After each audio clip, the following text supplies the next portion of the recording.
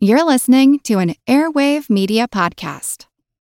Hi, I'm Neil. And I'm Ken. And we are from the Triviality Podcast, a pub trivia-style game show where a lack of seriousness meets a little bit of knowledge. Join us each week for an hour-long game of general knowledge trivia featuring special guests from around the world, plus tons of extra themed episodes. If you want to improve your trivia game, or you just want to scream at us in your car when we get easy questions wrong, then we're the show for you. Find Triviality on all your favorite podcast apps. But you know that because you're already listening to a podcast. Hub and Spoke Audio Collective. If the story is to be believed, in June of 1899, Frank C. Lewis was hired to represent a consortium of Chicago investors engaged in a top-secret deal. The Chicago Syndicate saw a big opportunity in China, which they hoped to capitalize on, to buy up a portion of the Great Wall, demolish it, and use the rubble to build a 700-mile-long road from Beijing in the north all the way to Shanghai at the Yangtze River Delta. You're right, it does sound like a bad idea. But more particularly, it sounds like a dangerous idea. If word got out of secret negotiations to let America destroy China's greatest cultural totem, the Chinese people wouldn't be happy. And so Frank C. Lewis was hired to surreptitiously go to China and seal the deal quietly and oversee the project to its completion. He left his home in Evanston, Illinois, telling his family and colleagues that he was headed for Pittsburgh. But in truth, he was going west, towards San Francisco, to a steamship. Frank C. Lewis had two qualifications that made him the right man for the job. One, he was a trained, licensed, and bonded civil engineer. And two, he had lived in China for 4 years. However, there was one honking reason why you wouldn't want to hire Frank C. Lewis to head up your secret scheme.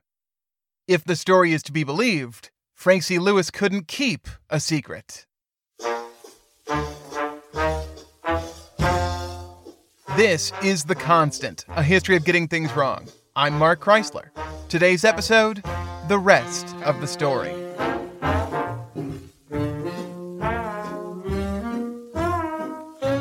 On June 24th, just a day after leaving Chicago's Union Station, Frank C. Lewis alighted a train in downtown Denver, Colorado, and got a room for the night at the Oxford Hotel. Then, he headed down to the bar, where it would seem he got a little too loose. If the story is to be believed, Lewis got into a drunken conversation with a party of 4 who were sitting at a booth in the bar. They asked him where he was from and what he was doing, and as easy as that, Frank C. Lewis sang like a canary.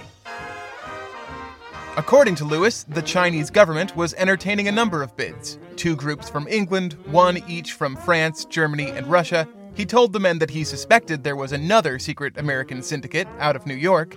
He even told them the names of some of the Chicagoans he represented. Marshall Field, Philip Armour, the Sausage King of Chicago, as in what kind of kid eats Armour hot dogs, and Carter Harrison Jr., owner of the Chicago Times, and the then mayor of the city. It is astonishing that old and decrepit China should have the exertion to think of disposing of the old landmark, he mused. Nevertheless, it is so, and I am on my way to investigate and report. And so, after a couple more drinks drunk and secrets spilled, Frank C. Lewis bid his new friends adieu and headed up to his room. At 4 a.m., he boarded his next train, from Denver to San Francisco, never knowing the identities of the 4 men to whom he'd blabbed.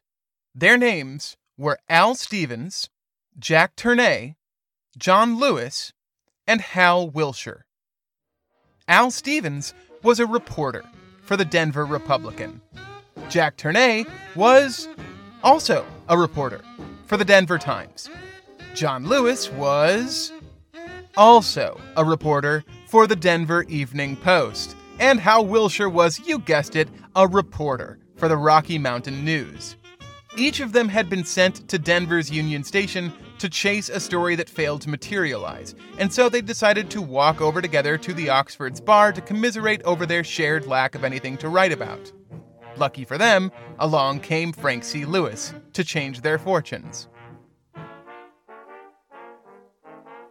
The next morning, Stevens filed a story for The Republican with the headline, "Builds Highway of Chinese Wall, American Capital to Construct a Road of Stones from the Wonder.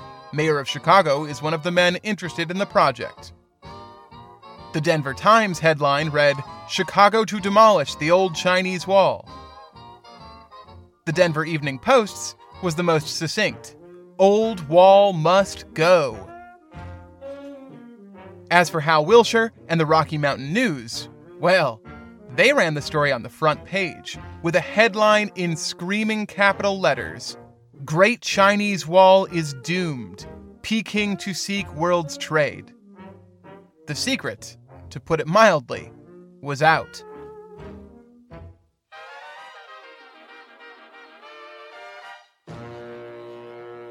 The next day, the Chicago Daily Tribune republished the entire text from the Times under the headline, "Plan to Raise Chinese Wall." The day after that, the Washington Post wrote about the plan. Finally, the New York Times got to the story on June 28th. From there, the news spread to every corner of the country and around the world. Finally, the story reached China. On November 2nd, 1899, where the incensed Chinese people took up arms against Western missionaries, Chinese Christians, and complicit government officials. Over the next 2 years, the so-called Boxer Rebellion spread and burned throughout China, drawing 9 nations into war and eventually killing an estimated 100,000 people. All because Frank C. Lewis couldn't keep his big mouth shut. If the story is to be believed, that is. Which it is not. Want to learn how you can make smarter decisions with your money? Well, I've got the podcast for you. I'm Sean Piles, and I host NerdWallet's Smart Money Podcast. On our show, we help listeners like you make the most of your finances. I sit down with NerdWallet's team of nerds, personal finance experts in credit cards, banking, investing, and more. We answer your real-world money questions and break down the latest personal finance news. The nerds will give you the clarity you need by cutting through the clutter and misinformation in today's world of personal finance. We don't promote get-rich-quick schemes or hype unrealistic side hustles. Instead, we offer practical knowledge that you can apply in your everyday life. You'll learn about strategies to help you build your wealth, invest wisely, shop for financial products, and plan for major life events. And you'll walk away with the confidence you need to ensure that your money is always working as hard as you are. So turn to the nerds to answer your real-world money questions and get insights that can help you make the smartest financial decisions for your life. Listen to NerdWallet's Smart Money Podcast wherever you get your podcasts.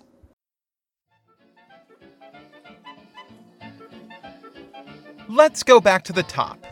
It's June 24th, 1899.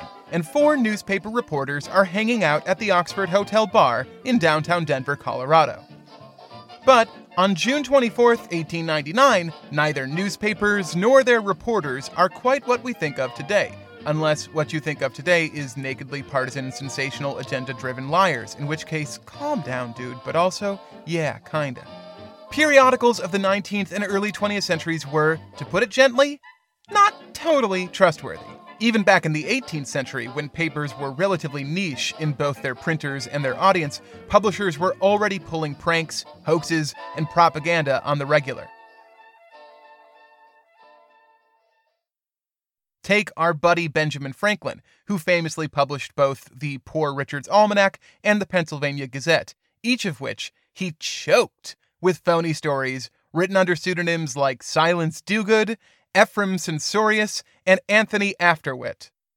Some of these stories were funny, like Poor Richard, who predicted the death of his publishing rival Titan Leeds down to the minute.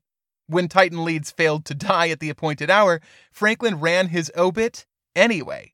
He kept up the ruse for years, saying that Leeds had died, and someone was using his name to publish inferior products. When Titan did finally die in 1738, Franklin commended the phony for finally dropping the act, which is very funny, actually, very, very funny. But Franklin also spread rumors and propaganda about Native Americans scalping colonial women and children. His intent was to tar the British. The effect has been hundreds of years of demonization. Most papers of Franklin's day were in the business of explicitly pushing a political agenda. Readership wasn't of a size that you could make an industry out of ads or subscribers. The only reason to publish was as a party organ looking to get support. In the 1830s, that changed with the invention of steam-cranked printers, which began putting out penny papers, making the news available for the first time to people outside the literati. But journalism didn't really exist, and most of the penny papers competed for audience with sheer sensationalism. The great American newspapermen of the 19th century, like Edgar Allan Poe and Mark Twain, frequently trafficked in pure, grinning shenanigans. We've talked about one of Poe's newspaper hoaxes before, the facts in the case of M. Valdemar, wherein Poe wrote about a dying man who was put into hypnosis just before his final breath and held there in a state of undeath for 7 months. But his most infamous japes were a pair of stories about hot air balloonists. In one, a European named Monk Mason was supposed to have crossed the Atlantic in just 3 days. In the other, a mysterious man calling himself Hans Fall dropped a letter out of his balloon detailing a trip to the moon and beyond via hot air balloon. Poe claimed to have found the letter and had it printed in the New York Sun. Twain wrote up a bevy of journalistic frauds over the course of his career, especially during the 1860s when he worked for the Territorial Enterprise out of Virginia City, Nevada. The most fascinating example is his Empire City Massacre, in which he detailed the gruesome story of a man losing his fortune in a bad San Francisco utilities investment scheme, murdering his family, and riding through the streets of Carson City, waving the bloody scalp of his wife around. At the time, West Coast papers had been promoting just the sort of scheme that Twain blamed for the massacre, and he concocted the story in a successful attempt to create one so scandalous that the papers would run it without realizing it was going against their own plan. There are so many great 19th century newspaper hoaxes to talk about that I have to draw a line for myself here. In part because I want to keep some in reserve. Just one more, though, from my hometown. On February 13th, 1875, the Chicago Times ran a tragic and horrifying story about a Chicago theater burning to the ground, with 157 people still inside. The Times defended itself against a public outrage that its fake news engendered by saying the story was meant to be a warning of what could happen without better fire safety standards in the city's theaters. A very necessary warning, it would turn out, as 28 years later, the Iroquois Theater would burn almost exactly as the article described, killing more than 600. But what makes the Chicago Times hoax so interesting to me is that it drove one woman insane. According to the Chicago Tribune, she read the report in the Times, saw her husband's name listed among the dead, and immediately collapsed into a catatonic stupor. Of course, this story was also a hoax, played by the Trib to denigrate its competition. Which brings us to the other thing about newspapers of the late 19th century.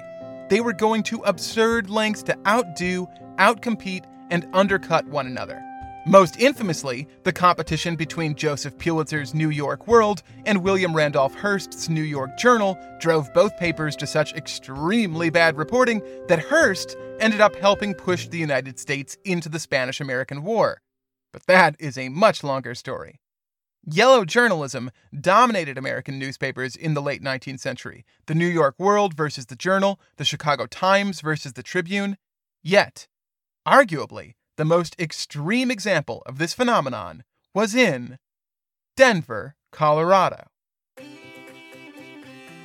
Harry Hay Tammond was born in 1856 Baltimore, but spoke only German, the language of his mother. His father died when he was young, and his mom, unable to take care of him, gave him over to an orphan's home. He refused to go and struck off on his own at just 7 years old. From then on, he worked as a porter at a succession of beer gardens, from Baltimore to Chicago, and then on to Denver. There, he discovered Jefferson Randolph Smith II, better known as Soapy. Soapy was so called because of a scam he ran selling bars of soap. He'd set up his cart on a street corner with a big display of paper-wrapped bars of soap.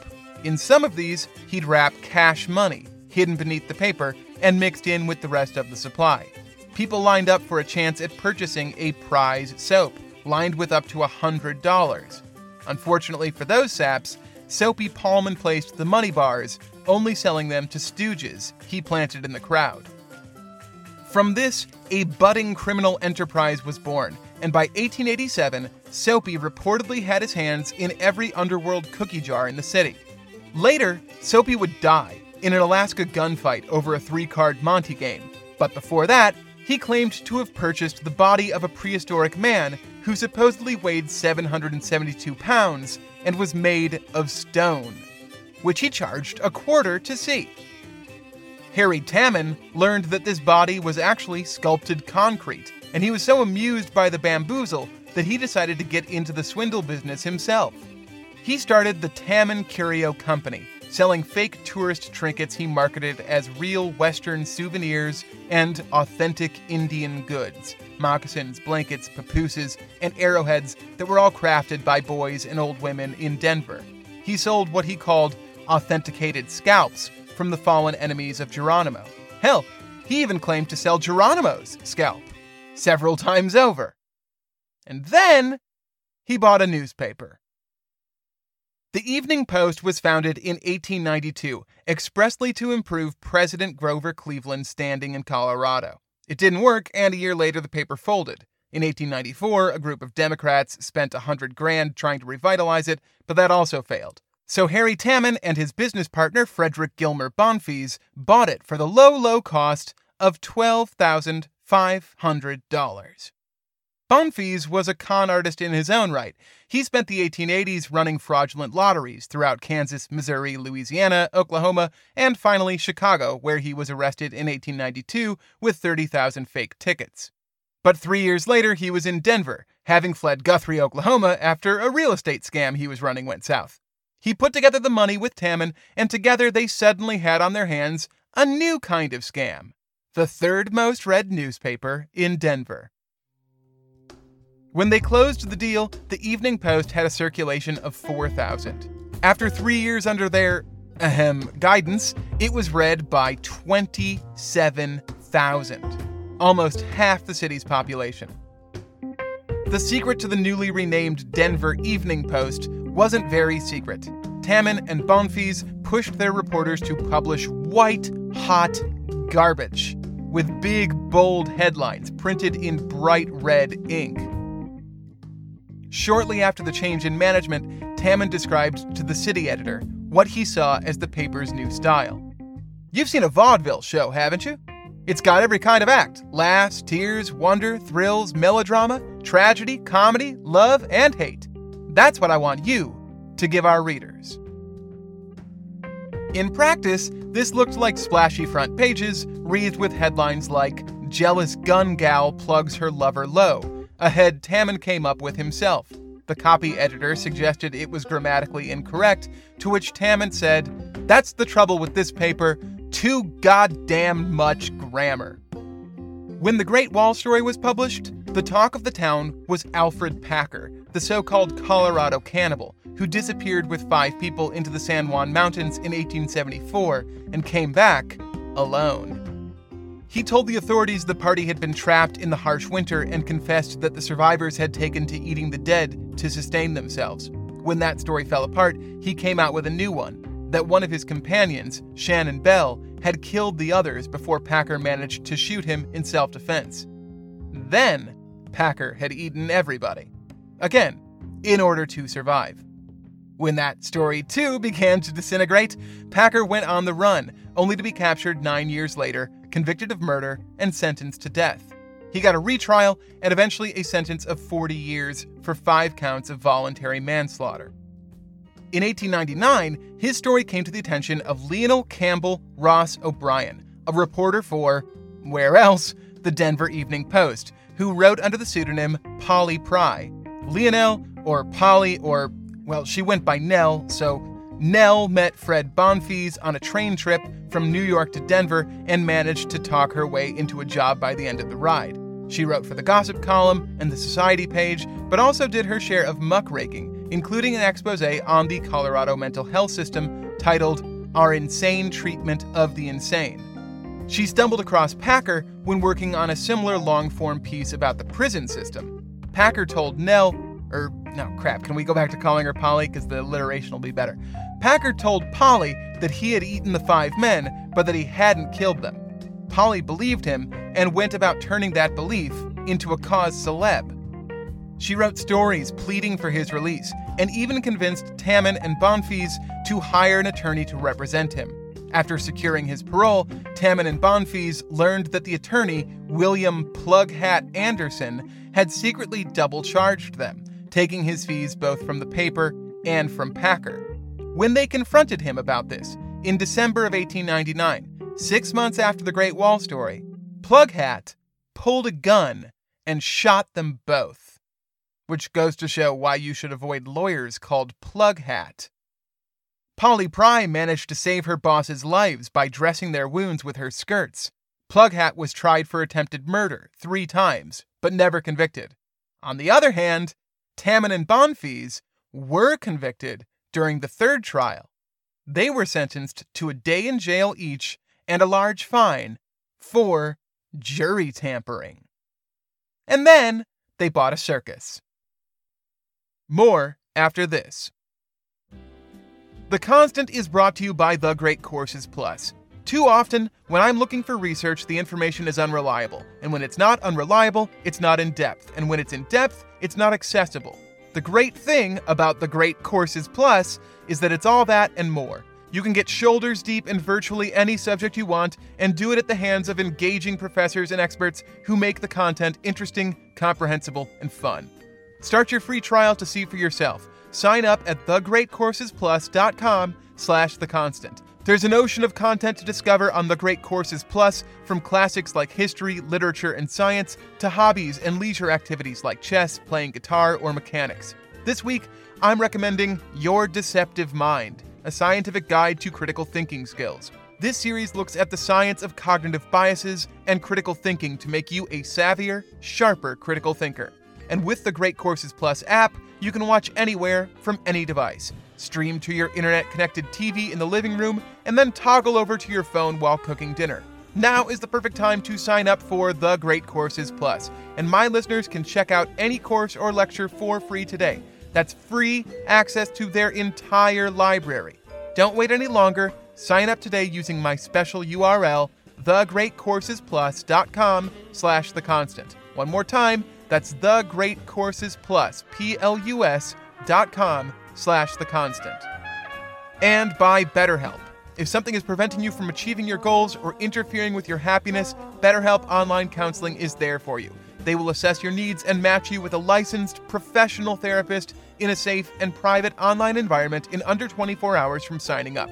This isn't self-help, it's professional counseling provided at your own pace. Send messages to your counselor anytime and get timely, thoughtful responses. Plus, you can schedule weekly video or phone sessions, all without having to leave your house.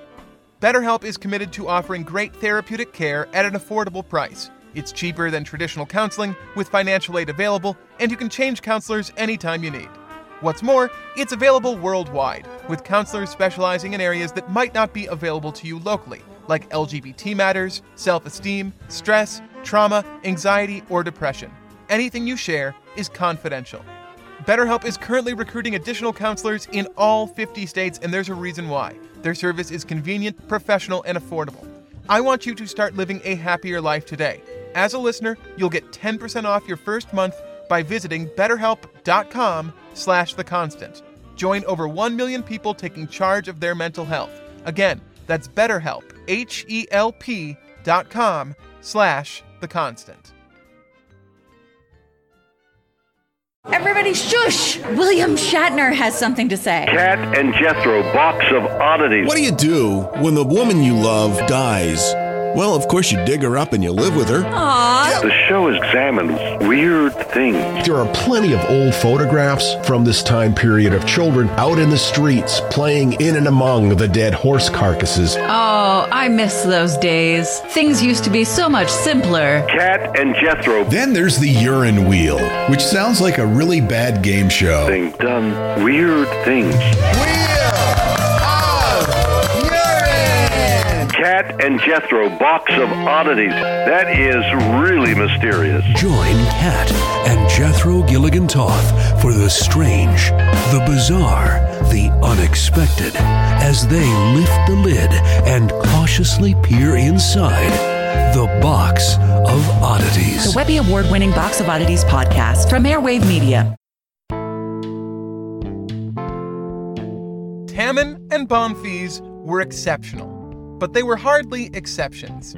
For instance, the managing editor of the Rocky Mountain News, John Arkins, published disparaging comments about Mary Eva Noonan, the wife of Soapy Smith, who responded by politely beating Arkins with a cane in the street. So, those are the sorts of people our 4 drunken reporters worked for. If you believe the story, Al Stevens, Jack Turnay, John Lewis, and Hal Wilshire had all been assigned to beat the bushes around Union Station and the hotels downtown for juicy news stories on June 24th, 1899, and each of them had come up empty-handed. So they went to the bar at the Oxford Hotel, where they did not meet Frank C. Lewis, the civil engineer in charge of brokering a deal for a secret consortium of Chicago fat cats, including Montgomery Ward, looking to tear down the Great Wall of China. Because no such man as Frank C. Lewis existed, nor did the secret consortium or the plan to turn the Great Wall into a highway. Instead, beers in hand, the 4 men commiserated about not having anything to show their bosses. What were they going to do about it? Al Stevens gave the obvious answer. You guys can do what you want, but I'm going to fake. I won't go back to the city desk on a pinch-hitting night like this without a line. It won't hurt anybody, so don't get sore. The other 3 looked around and decided they'd make up stories too. This wasn't an extraordinary decision, as I hope I've made clear by now. Making up stories was just something you did sometimes if you were working for a 19th century American newspaper, especially if that 19th century American newspaper was located in Denver, Colorado, home to Tammen and Bonfils' Denver Evening Post, which was better known as the Bucket of Blood. What made that night unique is that, for possibly the first and only time ever, 4 newspapers decided to write the same fake story. John Lewis is credited with the idea. If you believe the story, he asked, why 4 weak fakes? If we're going to slip one over, why not make it a good one sponsored by all of us? The first suggestion was to write up something about a New York iron company moving into town to compete with the local steel conglomerate. But that wasn't fun or sexy, so instead, how about a kidnapping? The Denver papers of the time were leaning heavily on society stories about the sordid nightlives of local debutantes. Why not say some Boston detectives were in Denver on the trail of a stolen socialite? But that wouldn't fly for more than a few hours before the family or police would come forward to set the record straight. Nah, what they needed was something that was incredible, but yet somehow also not immediately falsifiable. How about a foreign story? One of the journos suggested. That way, they could write virtually anything, and nobody in Denver would be able to cut it down. They brainstormed foreign locales for a bit. Maybe Russia, except none of them knew anything about Russia. Germany or Spain sounded all right. Or Holland, something about windmills maybe. But then, John Lewis of the Denver Evening Post suggested, what's the matter with the Great Chinese Wall? That sacred pile hasn't been in the news for ages. Why not a story about it? That sounded promising. But what sort of story? Let's tear it down, said Lewis. You know the rest. The headlines in Denver, spreading to Chicago, Washington, New York, and beyond, before, finally, the news reaches China, where the people rebel, taking up arms against foreigners, Christians, and government officials, eventually leading to the deaths of 100,000 people in the Boxer Rebellion. If you believe the story. Which, again, you really shouldn't. Let's try this one more time.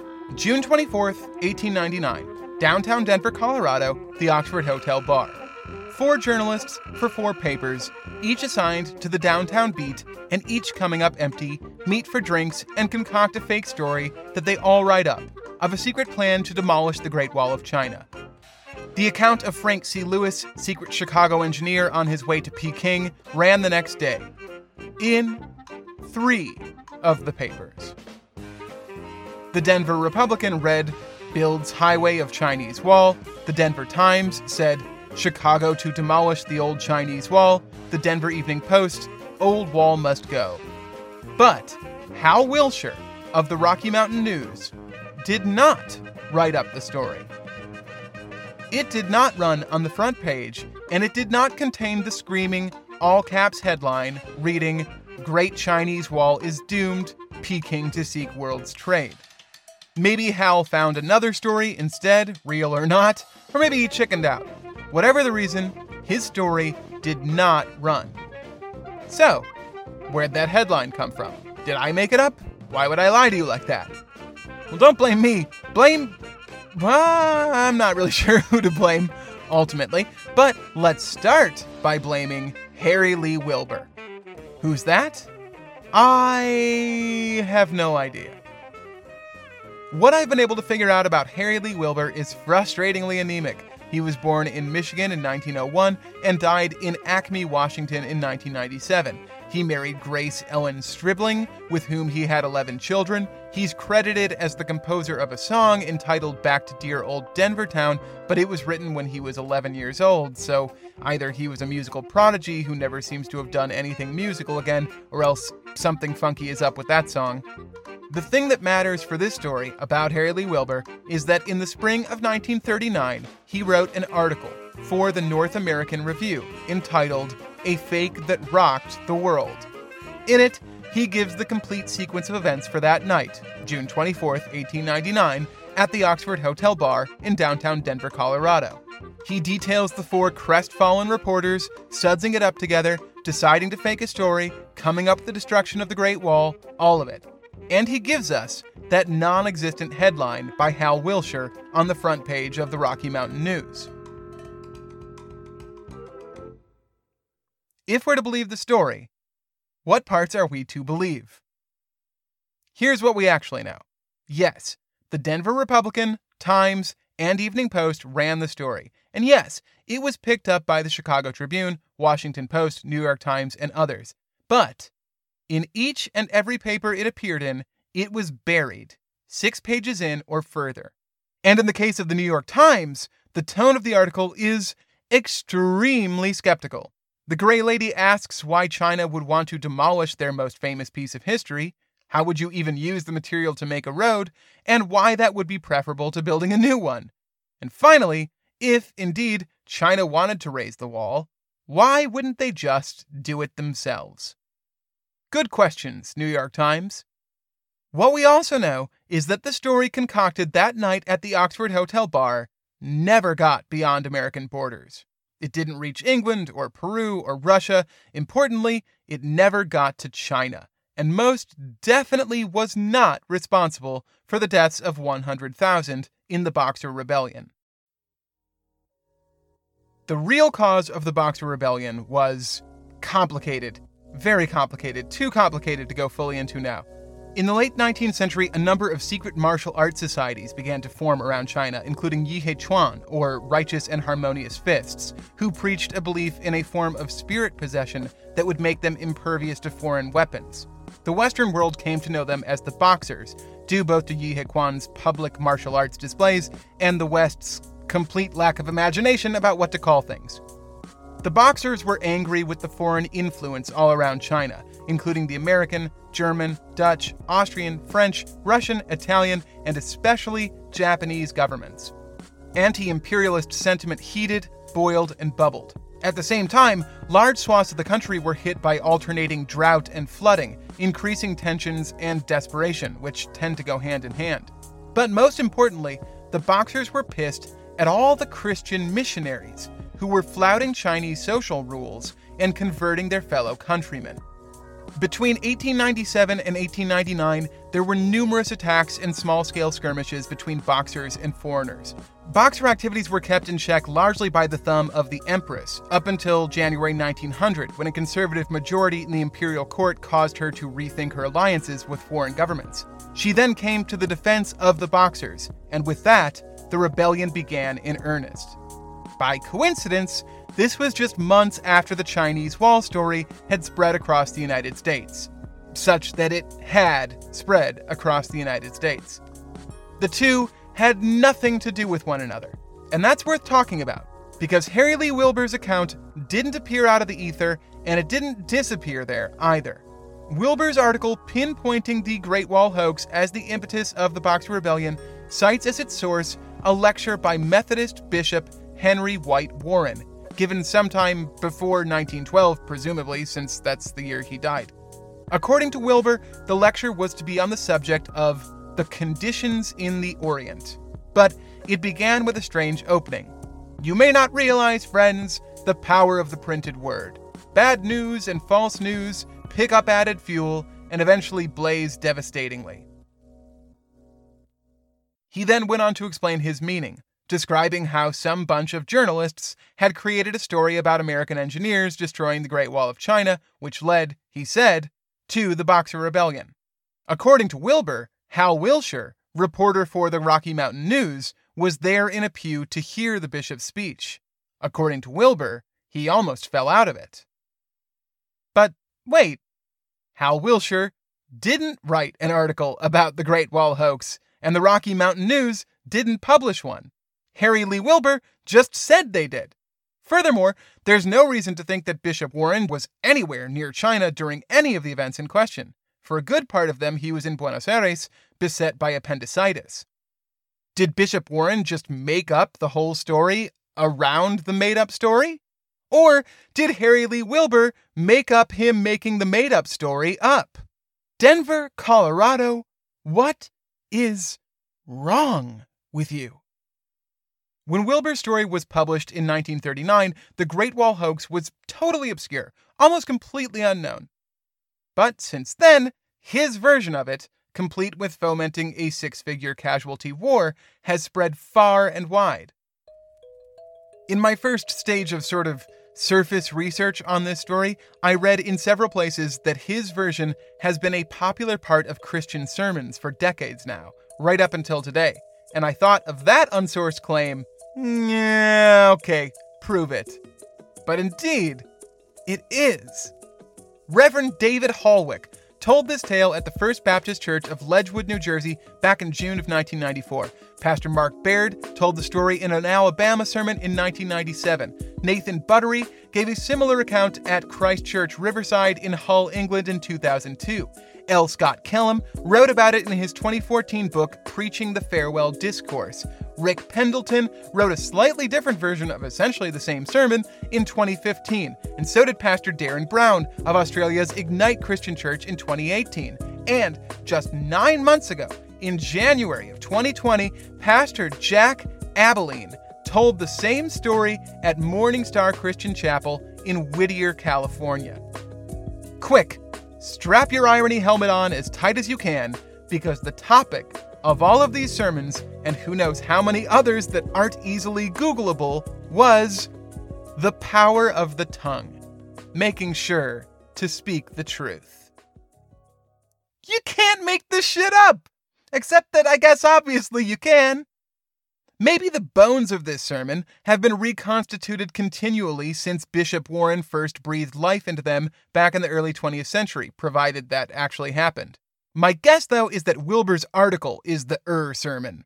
I doubt any clergy picked it up from the North American Review, but they wouldn't have to, because his 1939 story was reprinted 17 years later in Great Hoaxes of All Time. Then it found its way into a 1970 issue of Denver Westerners Roundup, and finally, in 1980, the myth was cemented into popular history and the sermons of untold numbers of truth-seeking pastors when it was told by none other than radio personality Paul Harvey. And now you know the rest of the story. Good day. Music for today's episode by Kevin MacLeod, Blue Dot Sessions, Anime is Trash, Midair Machine, The West Point Band, Woody Herman and his orchestra, Harry James and his orchestra, Jimmy Dorsey and his orchestra, and Lee Rosevere, who is an orchestra unto himself. The website's ConstantPodcast.com, the Twitter is @ConstantPodcast, and the Patreon page where you can sign up to support the show is patreon.com/theconstant. We're a part of Hub and Spoke Audio Collective, the Boston-based home of smart, informative shows like Soonish, a show about futurism that has recently taken a turn from looking at technology to looking at politics. On the latest episode, host Wade Roush asks what we can, should, and must do after Trump, God willing, leaves office to ensure that his brand of xenophobic populism never again darkens the door of 1600 Pennsylvania Avenue. It's a pressing, timely, and damned important listen. Holy God, please vote. Until next time, from Chicago, Illinois, where in 1936 the Chicago Tribune reported that Russia was providing secret orders to sleeper cell American communists. Vote Roosevelt. This has been The Constant.